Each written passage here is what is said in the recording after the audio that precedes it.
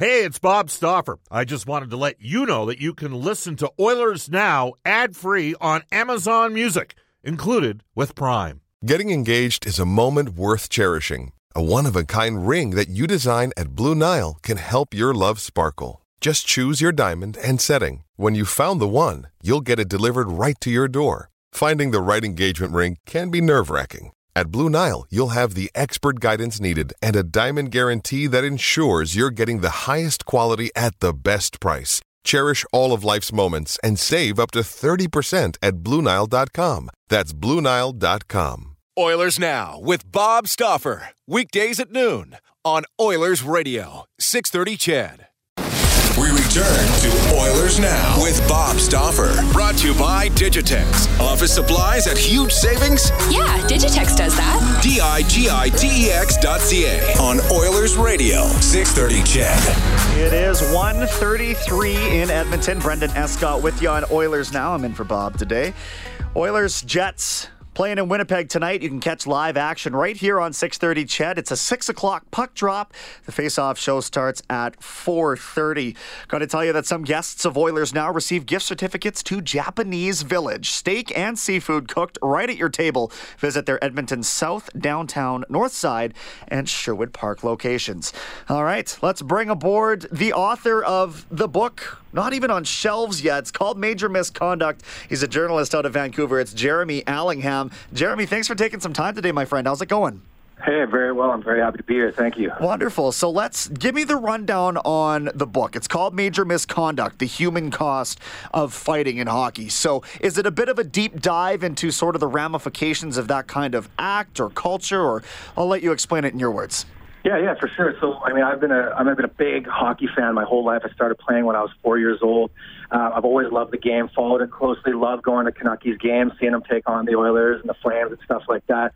And I kind of just came to a point where I just came to see fighting as just a pretty big blemish on the game. And so I started doing a bit of a deep dive into it. And, not only did I find out that, bare knuckle boxing is illegal everywhere in Canada except for on hockey rinks, but what I really found that struck me the most were stories of players who played and fought for a living and who ended up living really tough lives. So in this book, I feature three guys, two of whom played in the NHL. One guy's named Stephen Peat. He played 130 games for the Washington Capitals alongside Peter Bondra, Adam Oates, and he's had a tough go. Like he's living with the fallout from long-term brain injuries, traumatic brain injuries. He's been in and out of jail. He accidentally burned his family house to the ground. He has been on and off homeless, estranged from his family. So that's one story. Then I came across a guy named Dale Purinton who lives on Vancouver Island here. He played for the New York Rangers alongside Messier, Lindros, and all those guys. It played about, I think, 150 games. And he's had a really tough go. He ended up in a maximum security prison in New York State for getting in a big, well, it was more than a fight. He beat a guy to kind of within a few inches of his life in New York State. And then a guy named James McEwen, who was the captain of the Kelowna Rockets here in the Western Hockey League. And, he came to the verge of dying from suicide a few different times. And the common thread with these guys is that they have symptoms that are common with chronic traumatic encephalopathy. We can't say whether they have that or not because you can't diagnose that in living people. But basically the thread with these guys is that they fought hard and played hard for their teammates, for their fans, for the game they loved. And in the end, they're left with these really challenging lives. So I really wanted to paint that picture in a longer form piece. Well, it's interesting, Jeremy, because obviously the movie Concussion with Will Smith and the whole founding of what we now know as CTE, that all pertaining to football. Now, you've taken the hockey angle to this. Being a Canadian, obviously, that makes a lot of sense. So I guess I'm curious about, did you speak with any doctors? Are you going to find in this book any sort of proposed resolutions, suggestions? Is it more just an expose of the trials and tribulations after the fact of having a career as an NHL enforcer? Well, yeah, I mean, we're absolutely looking for solutions. The final chapter of the book is all about solutions, and I've talked to neuroscientists kind of on the leading edge of brain health, and, they're working hard to basically to be able to diagnose chronic traumatic encephalopathy in living people, because if you can't diagnose it in living people, you can't come up with a treatment, right? Because you need to have a living patient in front of you to be like, oh, we tried this and that improved their health. But when you can't diagnose it, it's impossible to come up with a therapy. So that's really tough. But as far as solutions for the game itself, yeah, my two of my three players have solutions for what they think should happen, and that is like what we saw in the Ontario Hockey League a couple of years ago, is after 3 fights, a suspension for every fight after that. And so basically the most common thing that I heard from people is that if you take away from hockey players what they love most, which is playing hockey or their ability to make money playing hockey, then you can stamp it out of the sport pretty quickly. And that's coming from myself, but more importantly from the players I spoke to, who are, of course, anti-fighting themselves. So there was a settlement reached with the league and 318 former players, in fact, for $18.9 million. What are your thoughts on what the league has done to this point to mitigate fighting? I was actually crunching the numbers in preparation for this, and you and I both know, Jeremy, that there's not as much as there was, and that's without having to necessarily implement those kinds of rules at the NHL level. But maybe even in the lower ranks of hockey, you still see it quite predominant. So what has the league done, in your opinion, that's been successful to this point, I suppose, in sort of curbing that? I mean, it does seem like there has been a bit of a cultural shift away from those kind of, what would you call them, staged fights, the fights that happen before the game begins, right. And, between the Brashears and the Ojics and the Larocques and guys like that. But really, I mean, I don't think the league has done too much. I think that's happened pretty naturally as far as the evolution of the game. But I crunched those same numbers that you're talking about, and it was an all-time low for fights last year at 226 in the NHL. But if you add up all the fights that happened in the NHL, American League, and the East Coast League, and then you take all the major junior, like Canadian Hockey League, there were still 1,770 fights in kind of like significant hockey last year. So nearly 2,000 bare-knuckle fights. And like, if you look at it that way, I mean, the sport of hockey is the most consistent and epic purveyor of combat sports in North America. Like 2,000 fights in a year, the UFC could never pull that off, 2,000 fights. So, I mean, yes, it is. It feels like it's leaving the game a little bit, but like, there's 160,000 car crashes in Canada every year. And if we cut that in half to 80,000, we'd be like, great, that's good. But we wouldn't stop wearing seatbelts, and we wouldn't just start calling on our cell phones and texting. Like, hockey fighting is down, but it's very far from out. So I do think the NHL would do well to just bring in some of these suspension things, fines for the players who fight a ton, fines for the teams. I think there is some proactive element that can happen here that can get that number down even more. You've got a forward as we chat with Jeremy Allingham right now, the author of Major Misconduct, which will be on shelves very soon. You've got a forward, Jeremy, by Daniel Carcillo, who's probably been the most outspoken person with respect to what happens after the tough guys hang up the gloves. So when you have not only mental health as a whole in the spotlight, you've got some advocates like Carcillo, and I hope that spurs more and more people coming and speaking out about what happens, right? Is that how you get the culture to shift away from where it is right now, I suppose? I mean, I think that definitely powerful voices like Dan Carcillo, 2-time Stanley Cup champion, a well-known face in the league, I think that makes a huge difference in shifting the culture, and I really applaud him for, not only writing the foreword to my book, which was a huge honor for me, but for kind of like being constantly in the trenches and being a part of the discussion despite his many health issues. He's out there on Twitter every day kind of fighting the good fight, trying to get that message out there. But I think when we talk about shifting culture, that's such a kind of, it's such a vague term, and really all it takes to shift the culture is like one courageous administrator. Like, I mean, I don't expect it, but if Gary Bettman just one day said, we don't want any more Steve Monitors, we don't want any more Bogarts, Belaks, Rick Rippons, all people who died from this. We don't, he reads the book, he sees the 3 guys in my book, and if he decided and said, we don't want to see this anymore, we value hockey and we value the people who play it, he could legislate fighting out of hockey really quickly, just with, cascading suspensions and fines. I'll ask you one more question about this, Jeremy, as we wrap up here. this stood out to me. I watched the film Ice Guardians. Adam Scorgie, the director of that film, is somebody that he's from Edmonton, so we're a little bit familiar with his work. But at the end of it, former NHL tough guy Kelly Chase was asked if he could do it all over again, and he actually teared up and said, yeah, with more fire. So I guess what would you say to those? You're never going to be able to put a blanket on an entire culture like that, but there's certainly those who still advocate and those who did fight that will advocate for it to remain in the game. So I guess I ask you what your response to that is.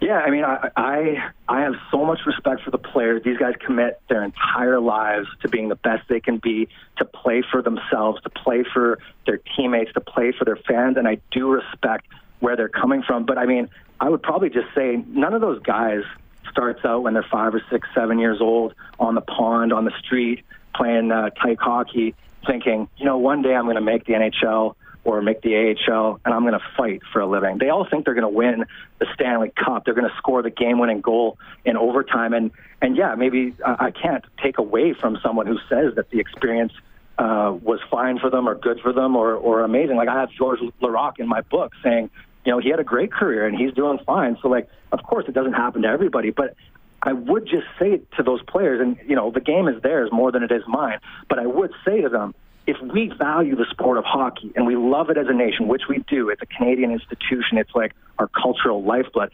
If we love it, then we got to love the players who play the game too. And we got to care about the lives they have after they leave the game. And so maybe that could change some minds and say, hey, look at your teammates beside you on the bench. Like, we don't want them to end up dead. We don't want them to end up on the verge of suicide. We want them to be well. We want them to lead good, productive lives after they leave the game.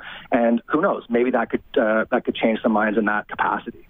All right, Jeremy. This gets published next Tuesday, October 1st. That's when we can see it on shelves. Is that correct? Yeah, it sounds good. All right. I really appreciate the time, my friend, and all the best moving forward. I hope to connect again. Thanks so much.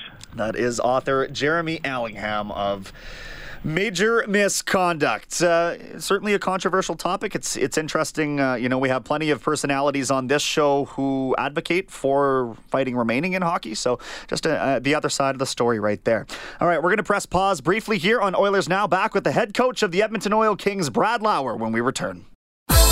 This is Zach Cassian from your Edmonton Oilers, and you're listening to Oilers Now with Bob Stauffer on 630 CHED.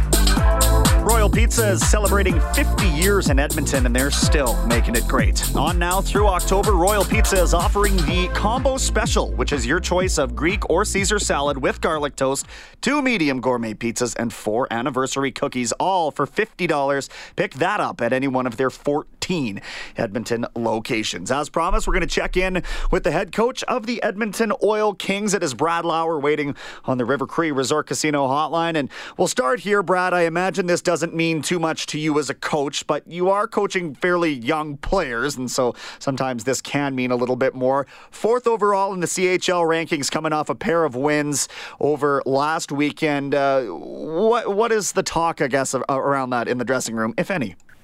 Yeah, I mean, obviously, a lot of it is what was accomplished last year. Obviously, we're only 2 games into the season. A lot of those standings are from last year, and maybe what some of the exhibition games are. So, for my guys, I mean, it's great. It's great to be recognized, but on the other hand, we have to understand the importance of us moving forward. And those standings for me and the way I talk to our group is kind of. It's nice to be recognized, but again, until we really start getting into the bulk of the season and seeing where our game is going, that's where we'll be rated then. Now, you guys did make a move acquiring Ethan McIndoe from Spokane when Kurt Hill pulled that deal off. Just give me your initial thoughts and maybe a thought on what you expect him to bring to this lineup. Well, obviously we made that deal yesterday with Ethan, and he's another 20-year-old. He's the type of player, if you want to compare him to, there's a fight that we picked up last year from Swift Current. He brings that kind of energy. He's an emotional player. He's a hard-nosed player. He's one of those guys that's a good leader, a good guy that helps out in the room, does the little things, has the good habits, and that was looking at our forward group this year. We got a lot of kids coming back. I think we that extra year under their belt, but we just felt we needed one more guy just to help tighten the group up a little bit. Do you have an idea of where in the lineup he might slot, or is it sort of a feeling out process for a game or two? Well, it'll be a feeling out process for a game or two, but I mean, he's been a top 6, a top 9 forward for most of his career in junior with Spokane, so I expect him to fit in that category for our group, and we'll see. Like one thing nice about us is the depth that we have up front. We're able to be. I think we're able to be a little bit more creative with our lines, have a lot more depth, and I truly believe you got to play 4 lines. It doesn't matter what league you're in. I think it's important to get that going started right away. And we did it last year, and it's another thing we're going to be focusing on this year. It's a long season. You play a lot of hockey, and some of these kids coming out of Bantam and midget hockey, they haven't played a schedule like this. So I just think it's important to play 4 lines, and adding a guy like that gives us more depth up front to be more creative with our lineup too. Chatting with the head coach of the Edmonton Oil Kings, Brad Lauer, on the River Cree Resort Casino hotline. So as part of that move from McIndoe, Brad, Dylan Miskew likely out of the goaltending picture moving forward here. So Todd Scott, Sebastian Casa are taking those duties moving forward. And I just want a thought from you on what those guys have showed you to instill some confidence that those are the two for your group moving forward. Yeah, these are tough decisions we have to make as an organization, and it's never easy choice to move a guy on. And unfortunately, Dylan, being a 20-year-old, as a group, as an organization, where our team was, I just found it tough to have a 20-year-old in goal. And he did a tremendous job for us last year. And he obviously he was a big part of the reason that we had the success. But when I looked at the picture, I only could see him playing probably 40 games during the regular season, or 45. So, there's 38 games without a 20-year-old. And looking at last year, how important our 20-year-olds were for our team, I just thought you got to have them in your lineup with this age group. And Todd Scott and Coase have had good camps. They played very well for us, and that's one area that I thought we had good depth in, and so that was kind of the choice we made yesterday and moving forward with the other 2 goalies. Now, Coase was somebody who was in line to probably make this team, or at least strongly compete for a spot last year before the training camp injury, which resulted in Miskew coming in. So these are 2 guys in Scott and Coase that you're familiar with going back to last camp as well. For sure. I mean, if we look at the big picture, like you said, going back, unfortunately, what brought Dylan Miskew here were their injuries.